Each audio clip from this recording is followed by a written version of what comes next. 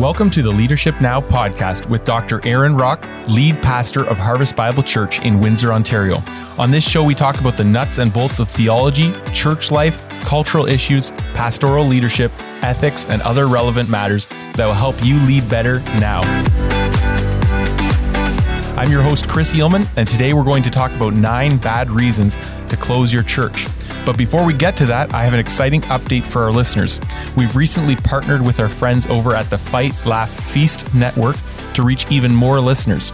You can download their app, Fight, Laugh, Feast, and find Leadership Now and a growing list of podcasts from across North America there. So, as many of you are aware, we're in a 3rd season where churches are being forcibly closed by our premier, and many arguments have been offered by church leaders in support of obeying, in support of complying with these restrictions, even though they will say they are very upset, maybe even baffled by these restrictions. So I'm going to play the role of a pro-compliance pastor, and Aaron, today I'd like you to get your responses to their arguments. Sure, yeah, no problem.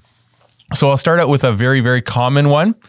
We must comply because it's the law. What's your response to that? Yeah, well, before I actually answer the question, I want to give a little shout out because I'm hoping he'll maybe listen to this later today or tomorrow. I want to give a little shout out to my brother, my youngest brother, Jason Rock. Today is his 40th birthday. And so happy birthday, Jason, if you're listening. Many of you know my brother Jason was catastrophically disabled in a car accident when he was 15 years old. And at the time, we did not expect that he would survive.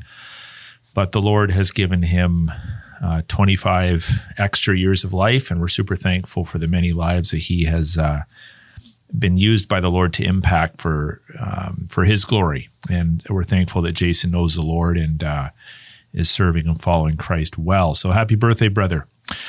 So yeah, how would I respond? Some would say we must comply because it's a law. Well, I would say to that, that's very disputable. It's very disputable. We do have health orders that are being enforced by police officers and bylaw officers. But I've said this multiple times. I think it's worth saying again. The highest laws of our land include documents like our charter, which are being violated. Now, Canadian law does allow charter rights. I'm aware of this to be suspended if it's demonstrably justifiable. The court has yet to determine whether these are demonstrably justifiable. And certainly in Ontario here, our premier has offered no evidence to even try to remotely justify his behavior. We also have Section 176 of the Criminal Code, which forbids the disruption of religious services, barring pastors from entering, etc. We're seeing those rules being violated in various jurisdictions. So I would just say the jury's out on that. I'm just not convinced that we are breaking the law at this point. But even if we were, we would want to remind ourselves that as Christians, God's law is higher than any human law, even if these laws stood up in court. God's law is higher, and the premier has no jurisdiction over the worship life, the teaching, the meeting, or the fellowship of God's people. That's great. I think that line, you've drawn it very clearly, and it will be helpful as people consider that. So what about this? Christ called us to love, and it's the loving thing to do. Well, we've heard this all along. In fact, secularists have said, you got to love your neighbor. You got to love your neighbor. And I get it. We do want to love our neighbors. But again, it's the assumption behind this question is that the only way to love your neighbor is to lock your church down. I think that's just patently false. People are more than biotic beings. How often have we said that? People are more than physical beings. And we look around us. Is it loving to see tens of thousands of small business owners lose their shirts for a virus that will never affect them? Is it loving to be part of a social experiment whereby we're seeing people kill themselves, fall into opioid addictions, people have apostatized and fallen away from the Christian faith? So I certainly don't want to accuse a pro-lockdown pastor of being unloving, but I would certainly bristle at any suggestion that we're being unloving. I think all of us are trying to be motivated by love for our neighbor. We're just simply disagreeing with what that looks like. Mm-hmm. What about this? People are dying. It's irrefutable. Well, people die all the time. And to date, we really have not had the predictions, the modeling come through in Canada, or certainly in Ontario. There were predictions that tens and tens of thousands of people would die directly from this virus. People have died with the virus and from the virus. It really has not caused a massive uptick in annual deaths in our country. If you compare, let's say, 2020 over 2019, so that's a good thing. People die. The majority of people, we know it. I mean, it's not even an arguable point. With very few exceptions, the vast majority of people that die of COVID are well beyond the national lifespan average in Canada, and certainly well beyond the biblical, 70, the 70-year mark, which God gives us in Scripture. What we do have is we have people dying from other things, so that's true. I would say the counter argument then would be to summarize. You should open your church so that people stop dying. There's dying from other things. Now, most pastors, and if you're listening and you're pastoring another church, if you sort of are an anomaly, I'd like to hear from you. But most pastors that I've talked to have buried no people in their churches as a result of COVID. I'm sure there are a few out there, but for the most part, we've made it through over a year and we have not buried anyone who has died of COVID. Well, that says a lot. And so we have to think a little bigger. And while we've been told, people are dropping dead by the droves, the bottom line is bodies are not stacked up in the street like cordwood. And so we need to kind of just chill out a little bit and remind ourselves, that the lion is not out in the street, tearing and shredding everyone. There's a lion out there. He's lost most of his teeth. He's biting a few people. But for the most part, the vast majority of people will survive this virus. And so we need to think about the collateral damage resulting from lockdowns. Yeah, to that point, I just read a CTV article this morning that said the death rate during this third wave is much lower than the death rate in the first wave. Oh. And so as they say, the variants are getting worse and it's more deadly. The actual factual data is showing the opposite, mostly because we protected long-term care a little bit better finally. Yeah, to that point, by the way, there's a lot of different opinions. You talk to, I think Doug Ford said something like you talk to 10 doctors, you get 11 different opinions. Even he's acknowledging that. But I talked to a physician recently, and his perspective is the variants are not more deadly. Some of them are more contagious. And, you can fact check that for yourself. But even if the variants were 5 times deadlier than previous strains of this virus, I just don't think we're going to see mass casualties. And even if we saw an uptick in casualties, we still got to keep our churches open because, again, the collateral damage is devastating. Christ has called us to meet. And we are in the business of actually equipping people for eternity, which we often don't talk about.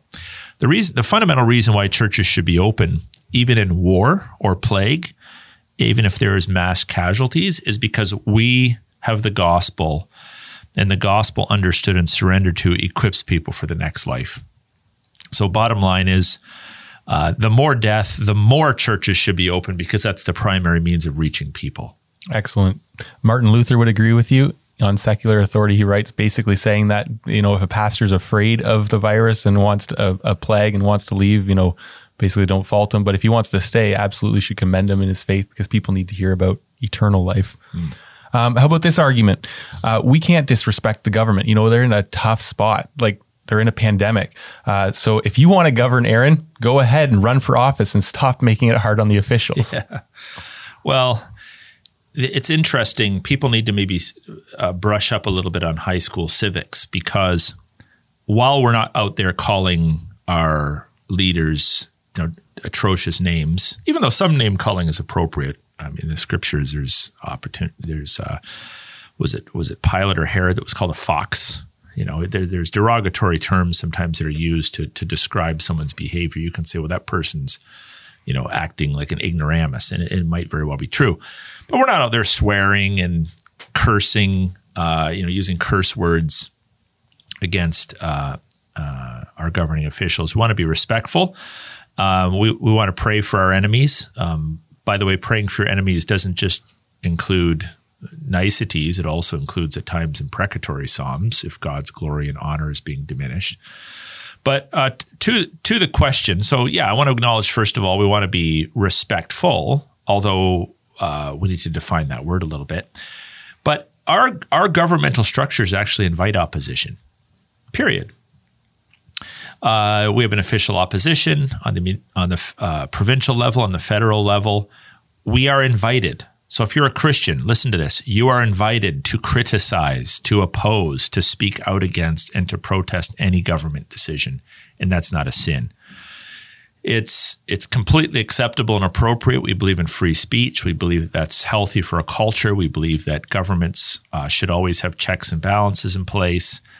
And I think that the reason why some people might be crossing the line right now and being labeled as disrespectful is it's actually the government's fault. The government has essentially closed the legislative assembly. They're not allowing for opposition. They are banning protests. They're censoring, not they specifically, but the system is censoring free speech. They are censoring free speech in terms of public outdoor protests. So they're creating a disastrous scenario for themselves, whereby frustrated people, sometimes are resorting to name calling. I'm not advocating for that, but you need to consider the source. So let's not leave this conversation with this strange notion that being respectful is sort of, speaking in very, low tones and hushed tones and just always using flowery language and niceties and reminding the premier that we're praying for him. You got to call people out on stuff, and especially a person whose actions are leading to all sorts of catastrophic consequences. And, the letters aren't being responded to, the phone calls aren't being returned. There's a bullheadedness about this.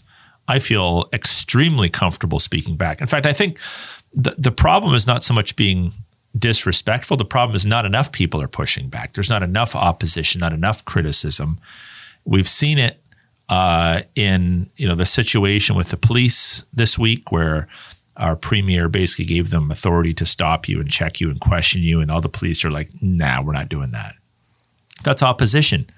The premier receives that. He stands up, he apologizes, he sheds some tears, and that's off the books. That's just not an option for the police now. So this is a good thing. We should push back.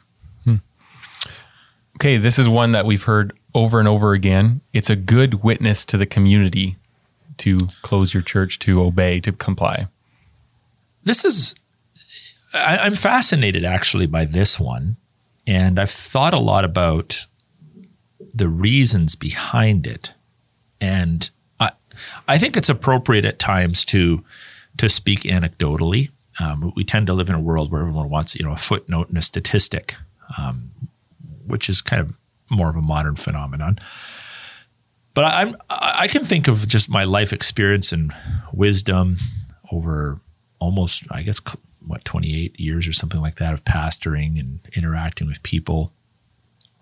I have this sense that the North American church as a whole kind of has it wrong, or at least they're imbalanced in their understanding of what a faithful witness is, what it means to be a good witness. In a post-Christian world, I think we have this notion that being a good witness is being kind of liked or appreciated, or laying low, staying under the radar, being seeker sensitive, trying to draw people in and not ruffle feathers, not being disruptive to the social order. That sounds all nice and dandy, but the reality is, if you just look at Scripture, pretty much every person who's a faithful witness is always in trouble with the authorities and disliked by the culture around them. Mm-hmm. So in Matthew 10, which I preached last week there, I think it's verse 18, it talks about being dragged before courts for my name's sake and bearing witness to the lost, the Gentile. So we actually bear witness in court cases where we defy injustice, or we defy the state intervening with, matters of Christian ministry. So if I'm, like the believers in Matthew 10 are being encouraged to do. I'm going from town to town preaching the gospel, or I'm in my own town preaching the gospel, and they're trying to stop me from doing that for whatever reason, because I'm politically disruptive, because there's a health crisis, a war, whatever the reason is. It doesn't really matter what the reason is in my view. They're trying to disrupt me. I can bear witness to the world by saying, no, I'm going to keep doing it.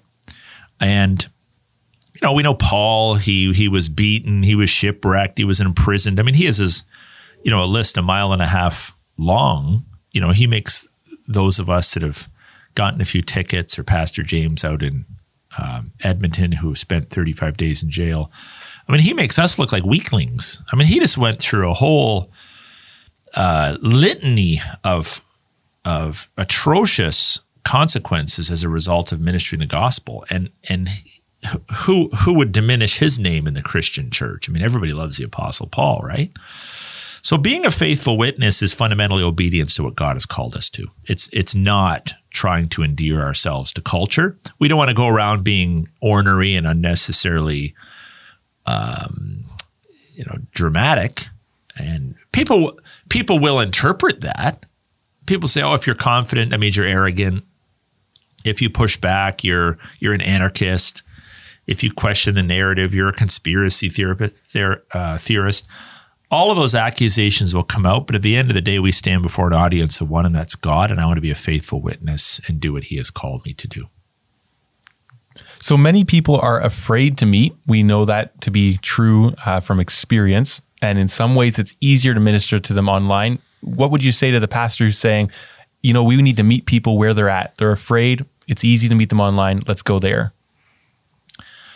Well, if you meet in person, you're certainly not necessarily excluding people from being ministered to online. But if you're meeting only online, you're excluding people that really feel compelled and are in need of meeting in person. Now, I do believe that online ministry is very weak. It's not as efficacious. It's not as effective as in-person ministry. And it is, the biblical model is in-person ministry, and there's many reasons for that. But like in our church, we don't have a lot of people that want to be ministered to online, but we still do post our sermon for people to watch. So there's at least that component. We don't post the rest of our service because there's a bunch of snoops out there looking for opportunities to criticize how we do things. And our perspective is, we're not going to unduly open ourselves up to public criticism of, how people are singing or not singing, etc. So we don't do that. That's because 99.9% of our people are in church on a Sunday being ministered to. So, but I would, even though part of me is very uncomfortable with any sort of an online church experience, and that many years ago when we first started putting our sermons online, I was very uncomfortable with that for a period of time. I didn't want to become, I don't want to start pastoring other people's flocks who wanted to maybe tune in and watch my sermons living in other cities. I wanted them to respect the teaching of their own pastors, etc. I didn't want people staying at home using it as an excuse not to show up to church. We sorted through those things and weighed out kind of the risks and the rewards and decided to put our sermons online. But I've never felt like 100% comfortable with that. Even in a generation where we're doing like a podcast like this, I hope it's a blessing to many people, but I wouldn't want this to be a substitute for you being part of a vibrant Christian church, right? I want you to be part of a vibrant Christian church because we're not Gnostics. We need in-person, material, physical, incarnational ministry. So while I would issue a caution to not make the mistake of putting too much of your ministry online, in this circumstance, I'm comfortable with sort of an accommodative approach where we're accommodating people who, for whatever reason, they're steeped in fear or whatnot. They won't show up. Okay, we'll minister to them as best as we can using some technological means, although I don't think it's great. But we can't do that exclusively because all the other people that actually get this idea of incarnational ministry, the presence of Christ descending upon his gathered people, the one another's church discipline, the incarnational ministry of baptism and the Lord's Supper and singing and worship and greeting each other with a holy kiss, being affectionate. You have to be in person to do that. So a whole slice of your ministry, most of the pie is gone actually when you just resort to online only. So online, not an option. Some people would say still though, the church isn't the building. The building. So what would you say to that? So I grew up in a very closed brethren type church when I was younger, and they refused to even put the word church, CHURCH, on any building because they didn't want people to think the church was a building. Well, frankly, I don't even know of anybody in any denomination that actually thinks the church is the building. Like, nobody thinks that. It's kind of a falsified argument. People know that the church is the people. Okay, I get that. So let's just talk about the building, not call it the church, right? Yeah, we all know the church is the people. That's the family of God. So I would agree, the church is not the building. Guess what? The church is also not Zoom. The church is not an online platform. So those that would say, well, we don't need the church building to be the church. Yeah, and you don't need Zoom either to be the church. So what do you need? Which direction do you go? The church is a gathering of believers meeting together for the breaking of bread, for fellowship, for the proclamation of the word, for prayer under the watchful care of elders. That's the basic biblical definition of a bona fide church. And because we're materialized beings, we have bodies, we need space to meet in. And in order to do that, we need some sort of a building. I don't care if it's your basement, a pole barn, an old school, the back end of a restaurant. You have to have some sort of a physical space for people to meet in. And the blessings of that are pretty titanic. So I would say there's an argument to be made that the blessings of incarnational ministry are 100 times superior to anything that we could possibly pull off on Zoom. But with regard to the specific argument, the church that comes out with the announcement, we don't need the building to meet because we're just a spiritual community. Okay, but again, you don't need Zoom then either. So people might say, yeah, but meeting in the church building is dangerous. Meeting on Zoom is not dangerous. Really? I think they're dangerous in a different way. Mm-hmm. Meeting on Zoom, you have no accountability, you have no focus, you have no church discipline. You have no opportunity to really walk with someone through the trials and ups. I'm not even sure I want to spend too much more time on that. I think it's self-evident that there's something very different about watching a screen as opposed to being with God's people as God has designed us to be. So this week I heard a pastor say, we aren't being persecuted yet. And because we're not being persecuted, we will not civilly disobey. That's their red line. What would you say to that? Well, in a previous article that I wrote last year, which kind of traveled across the country, it was an article calling the church to divine obedience over civil obedience, which was, by the way, very selective language. I didn't say civil disobedience because I'm still not convinced we're disobeying the civil authorities. I think the Charter and the Criminal Code protects us. But divine obedience takes precedence over civil obedience. So when God gives a series of commands, they're superior to human commands. So with regard to persecution, okay, if we just compare and contrast ourselves to other religious groups, yeah, one could say, yeah, we're not being persecuted. There are mosques and synagogues and all that are supposed to be closed down as well.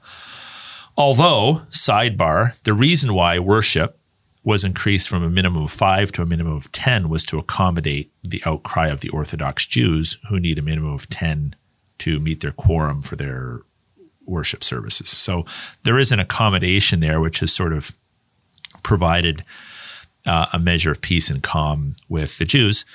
Islam, by the way, they're not required to they're required to pray 5 times, but there's no directive that I'm aware of in Islam that requires them to, meet on the Lord's Day or some other day. They do. Friday is a day of big day of prayer, but they could go for a long period of time. And it's not really a violation of their scriptures as it would be ours. That aside, so let's just say for a moment we're not being persecuted. Okay, who cares?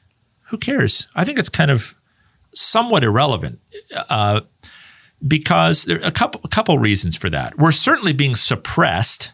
Okay, for sure, we're being suppressed. So let's say, if you mean we're not being persecuted in the sense that we're not being specifically targeted over and above any other group, well, that's debatable.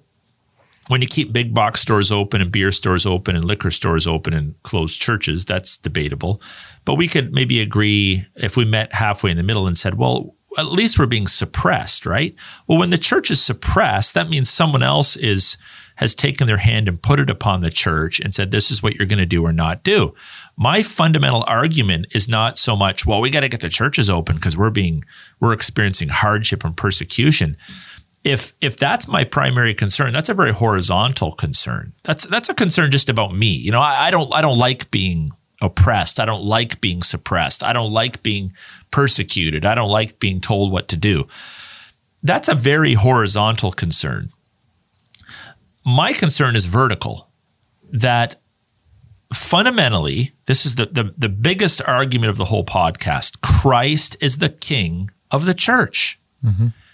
And under no circumstances will I ever agree to allow any governor under any circumstances, no matter how well-meaning he or she might be, even if he loves the church and is a born-again Christian and thinks he's doing what's absolutely best for the church and protecting us from a plague, I will say, no, sir, I will not allow anybody apart from Christ to dictate to the Church of Jesus Christ that it can or cannot sing, that it can or cannot baptize, that it can or cannot meet, that it can or cannot minister to the poor, that it can or cannot marry and bury, practice church discipline and celebrate the Lord's Supper, etc. Never, ever can the church possibly take Romans 13, which calls us to submit in criminal matters to the government, and say that means that in every area of life, we got to allow the government to have a say. That is insanity.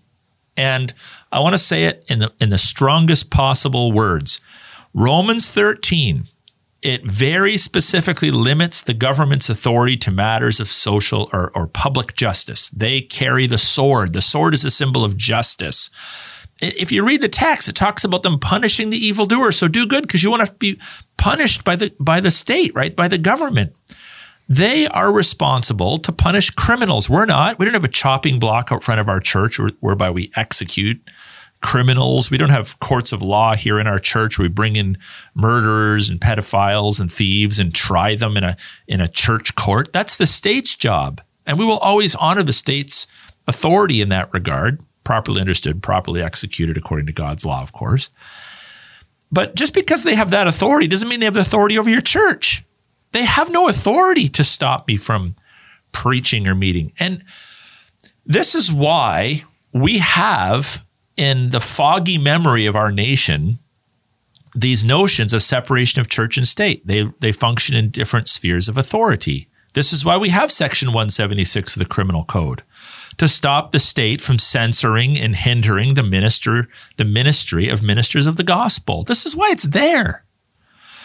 So if I'm functioning in accordance with historic understandings of the church's relationship with the state and the influence the church has had even on the foundational documents of our country and the criminal code, folks, I'm not a lawbreaker whatsoever.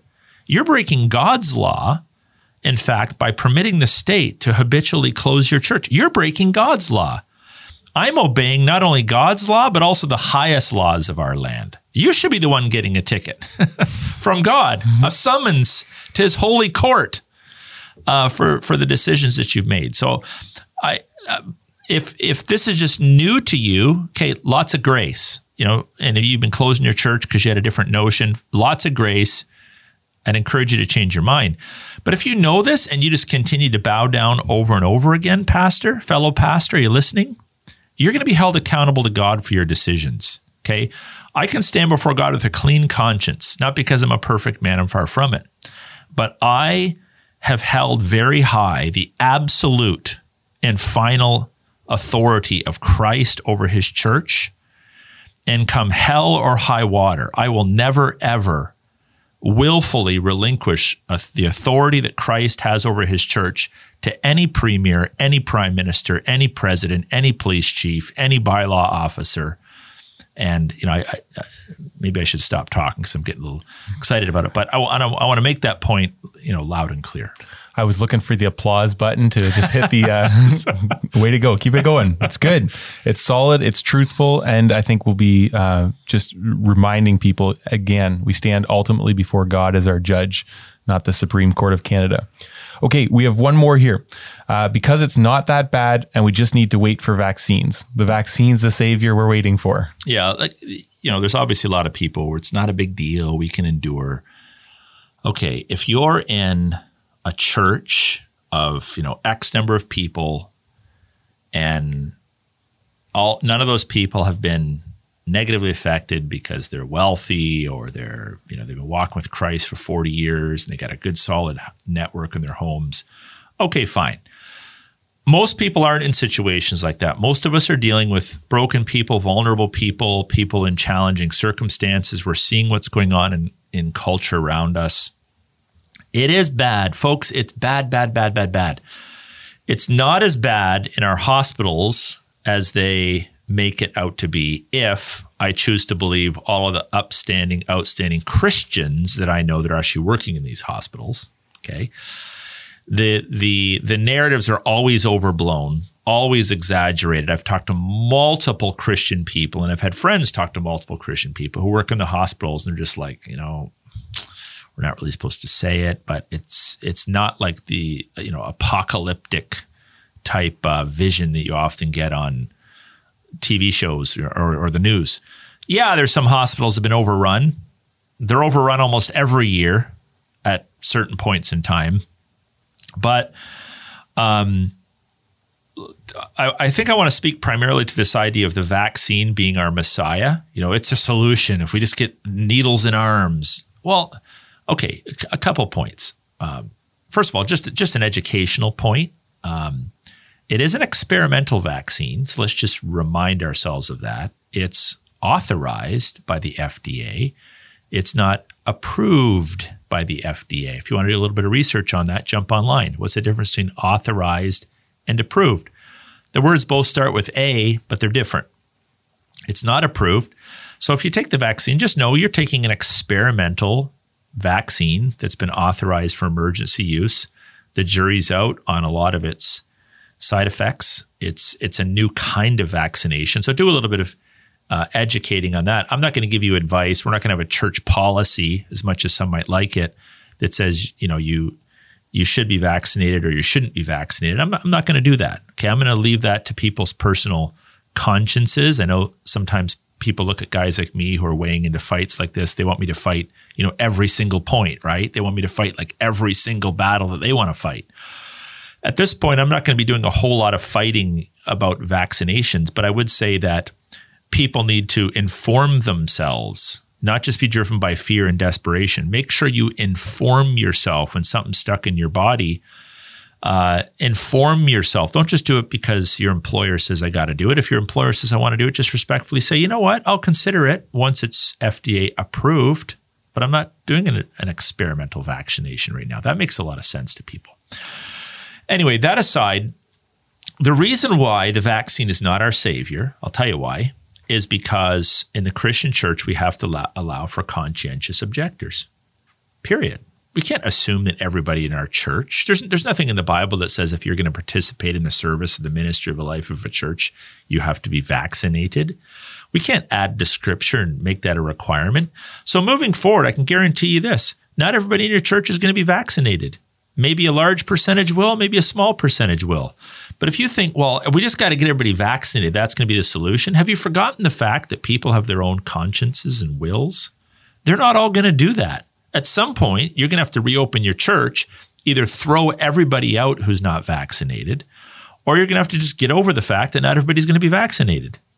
And then we also stand the very real chance of just an ongoing litany of variants, variant after variant after variant for many years to come. How do we know? I mean, how many vaccines can you possibly create to keep up with all these variants?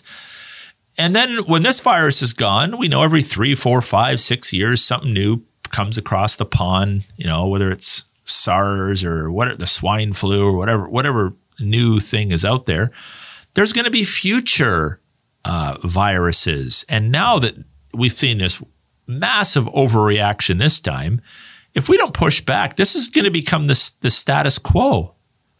Could be every 3, 4, 5 years, shut the church down, rolling lockdowns for the next year or two because we got to develop a vaccine for, whatever, the newest virus coming out of China or who knows, the tundra, wherever it comes from, right? So I wouldn't put too many of your eggs in that basket. At some point, every faithful church is just simply going to have to reopen their doors. There's never going to be any absolute guarantee that there won't be viral spread, that people are going to be saved and rescued. It's just not going to happen. I think that's foolhardy to think otherwise. So let's say we have a pastor or a listener listening in, specifically pastor or elder listening in, and they say 9 out of 9, I agree with you. I'm on board. Here's the 10th objection. It's the bonus one. Okay. My elders aren't aligned, okay. Which actually I've heard this often. Yeah. It seems like there's churches just very much their elders are not aligned on this. They may be an elder led or a congregational church, and they're just, maybe it's their polity is kind of hindering them, or maybe they're not aligned. What would you say to that? And maybe what advice would you give?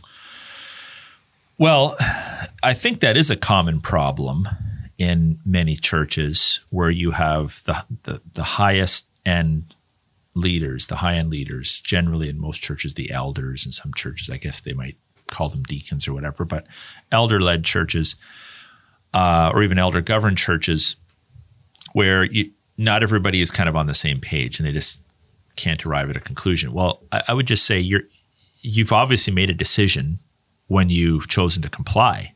So you're going to make a decision one way or the other. There's no neutral ground in this. This is why people are on one side or the other. There's no neutral ground. You're either in favor of the lockdowns or you're opposed to it, and your action should correspond. I think, early on when we had very little information, there's a lot of confusion. There's a lot of questions. There's unprecedented times. We get it.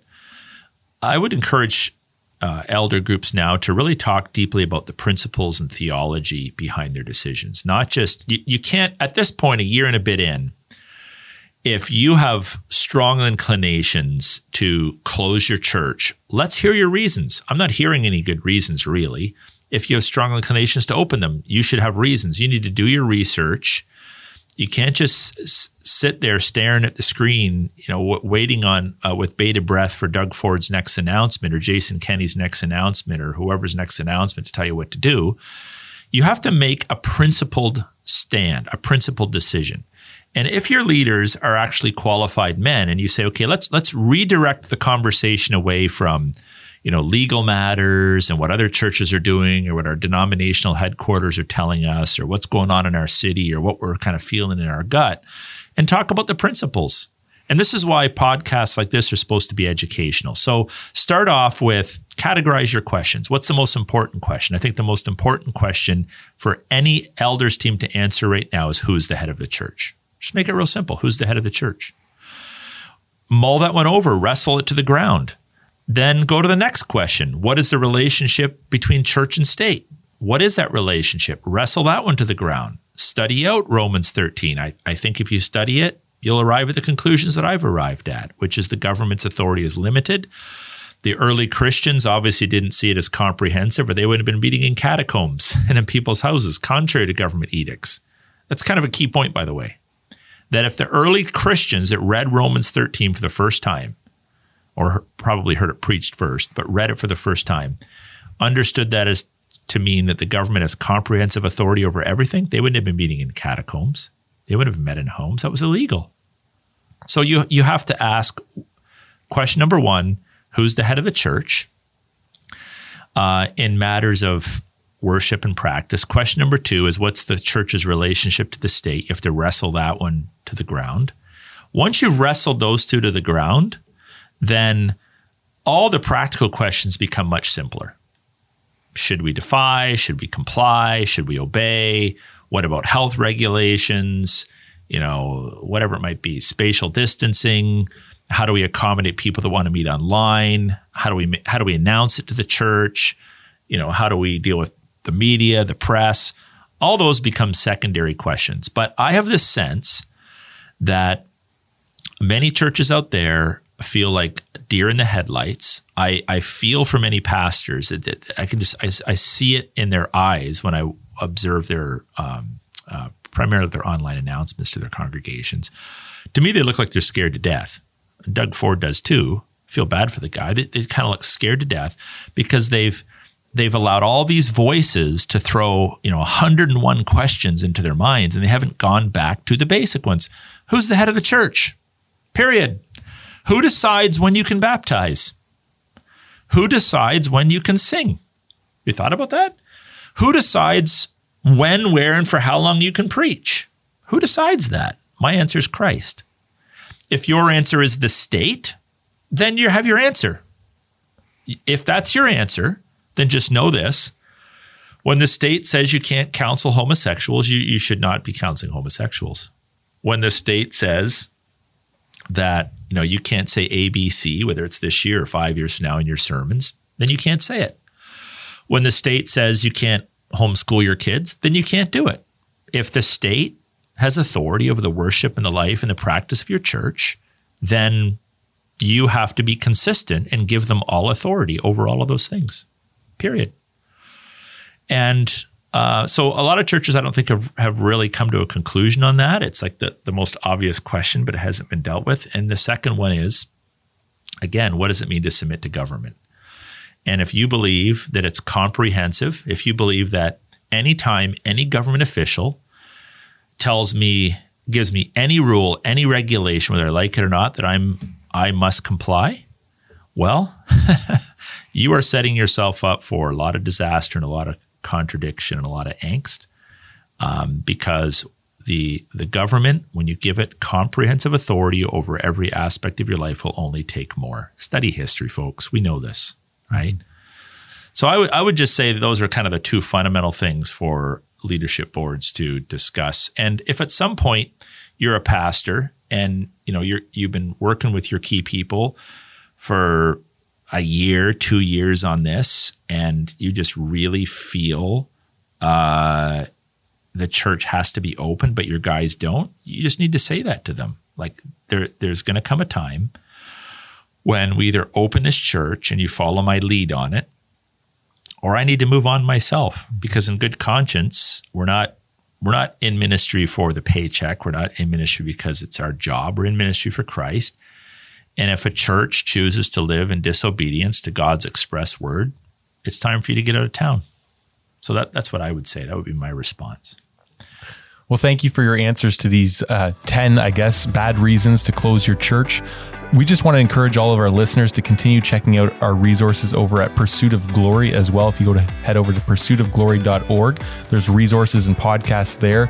And especially as we live in an age of censorship where social media is not predictable and accounts disappear and get limited, we would love to build up our subscriber base there so we can continue to provide resources like Leadership Now and other articles to you there. So please go check that out and sign up there. Thank you, Aaron, and thank you to each of you who've tuned in. Make sure to like it, to subscribe, and share it, especially on social media. Maybe share it with your elders or pastor, and to, most importantly, tune in next week to another episode of Leadership Now with Dr. Aaron Rock.